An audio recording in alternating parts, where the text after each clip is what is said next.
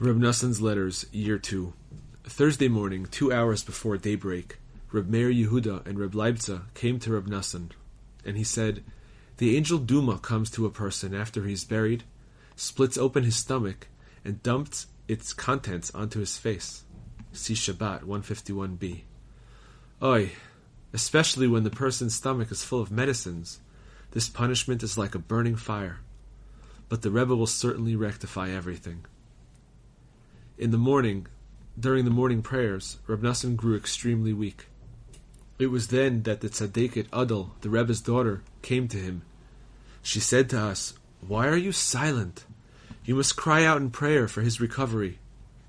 But Reb Noson did not agree, because, he said, he has many enemies. Rather, he instructed us how we should pray for him. He said that we should ask in our Hitbodedut that it be counted to his merit that he wrote down the Rebbe's teachings, arranged them properly, and made them distinctive, and that even now he still wants to print. "Your very lives depend on me," he said. Reb Tzvi from Teplik also came to him, and Reb Noson asked him if he had received the money from the landowner yet. Reb Noson said to him, "Give me your money, and I will watch over it for you until the world to come. My ancestors accumulated down below, and I have accumulated up above." Bava Batra 11a, he said.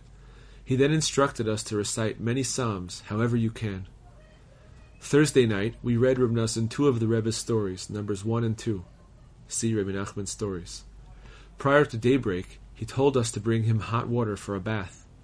Before it was brought, he spoke a great deal.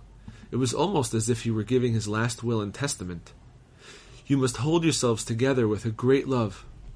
You are good, kosher people, but you are shlemazelnikers, losers.